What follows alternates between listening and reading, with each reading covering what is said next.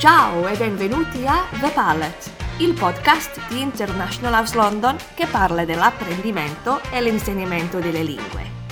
Io sono Laura e oggi parlo con Rosalia, una delle nostre insegnanti di italiano. Rosalia viene dalla Sicilia e parliamo della sua città e della cultura della regione. Ciao Rosalia, come stai? Ciao Laura, sto bene, grazie. Tu come stai? Bene, sì, grazie mille. Allora, oggi parliamo della bellissima isola, la Sicilia, perché tu sei siciliana. Sì. Adesso abiti qui a Londra, ma di dove sei originalmente? Io vengo da un paese piccolo. Si chiama Siciliana ed è un paese vicino ad Agrigento. Tu conosci Agrigento? No, io non conosco l'Agrigento, né Siculiana, né la zona, cioè, che tipo di paese è? Agrigento è un paese, il mio paese Siciliana si trova a sud, giù della Sicilia ed è un paese piccolo. Ci sono circa forse 4.000 abitanti, è molto calmo, tranquillo, silenzioso, è un bel posto, è un posto molto carino da visitare. Hai detto che la città di Agrigento è vicina al tuo paese. Secondo me Agrigento è una città siciliana meno conosciuta. Ce ne puoi parlare un po'? Sì, guarda, è vero, Agrigento non è molto famosa, non è famosa come Palermo o Catania. È una città grande, ci sono tante belle cose da vedere, ma soprattutto c'è la Valle dei Templi. La Valle dei Templi è come... tu conosci la Grecia? Sai la Grecia? I templi in Grecia? È uguale. Ci sono tanti templi ed è molto bello da vedere.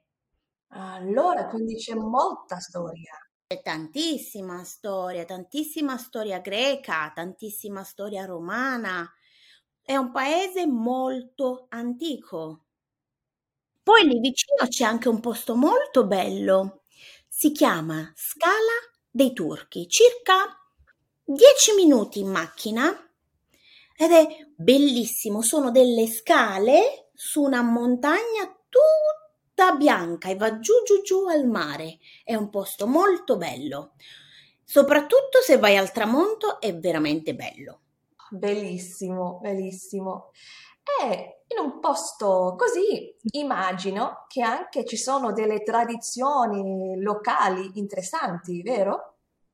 Sì, tantissime. La Sicilia è ricca di tradizioni. Ci sono tante tradizioni particolari. Per esempio, vicino a casa mia c'è una torre molto antica su una montagna. C'è una storia molto interessante. Questa storia parla di una signora che è una suora e nel mio dialetto suora si dice munacheggia. Questa è una parola siciliana, non la puoi capire. Completamente differente.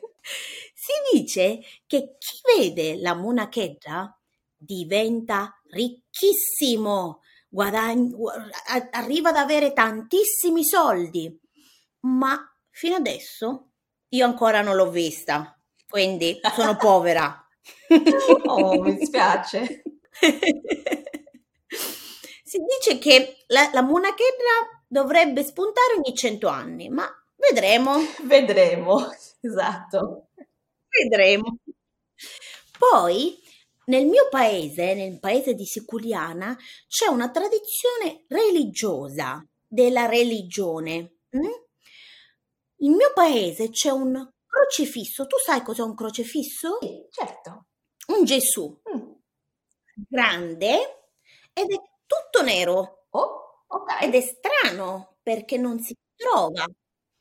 E ogni anno, il 3 maggio, c'è una festa grandissima e ci sono tantissime persone che vengono da lontano e camminano senza scarpe. Fanno Davvero? un viaggio lungo senza scarpe Wow. per andare a pregare. Ah, È veramente interessante, veramente bello sì, ed è interessante. una festa che dura 3 giorni. Mm, Mm-mm. 3 giorni Sì, di sì, festa, wow, sì, molto bello.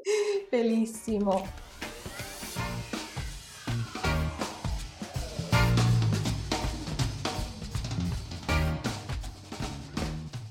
Allora, io ho visitato Catania e Palermo, però Agrigento e la tua Mm. regione delle Sicilia sono diversi? Cioè, secondo te ci sono delle differenze fra le regioni differenti della Sicilia?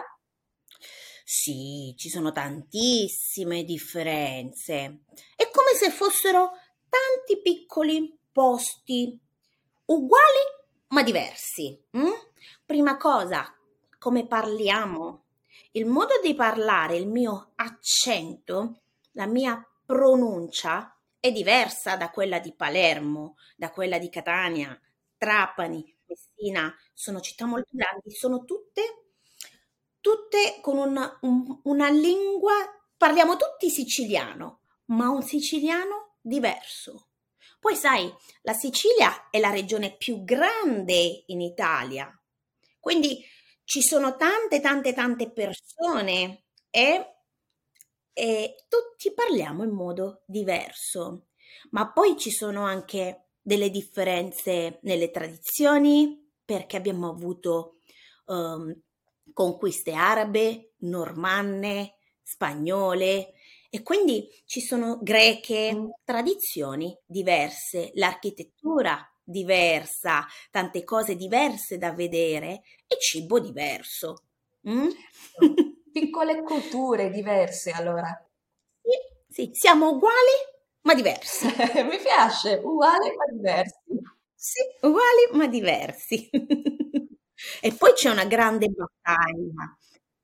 Tu hai mai mangiato l'arancino? Conosci l'arancino? Sì, delizioso, veramente delizioso. Wow, sì, mi piace tanto. Ma tu lo sai, in Sicilia c'è una grande battaglia. L'arancino, spieghiamo che cos'è, forse qualcuno non lo conosce. L'arancino è una palla di riso fritta con dentro il ragù oppure la mozzarella e il prosciutto. Però in Sicilia c'è una grande battaglia. Ok. Se tu vai a Catania, questo si chiama arancino con la O, ma se tu vai a Palermo si chiama arancina con la A. Davvero? Ora, chi ha ragione? Boh, non lo so. Sì. Non lo so. C'è chi dice, alcuni dicono che siccome ha la forma di una piccola arancia, dovrebbe essere arancina.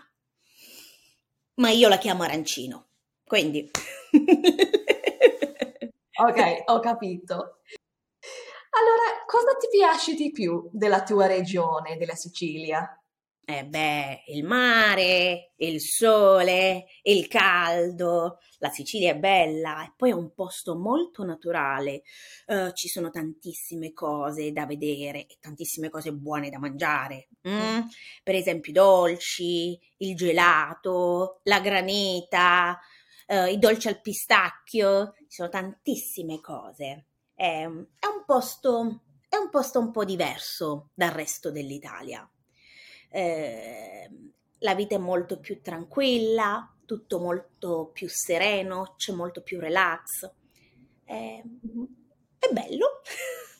Allora, grazie mille Rosalia per averci parlato oggi. Abbiamo imparato tanto delle Sicilia. Allora, grazie mille. Grazie a te, Laura. A presto. A presto, arrivederci. Ciao.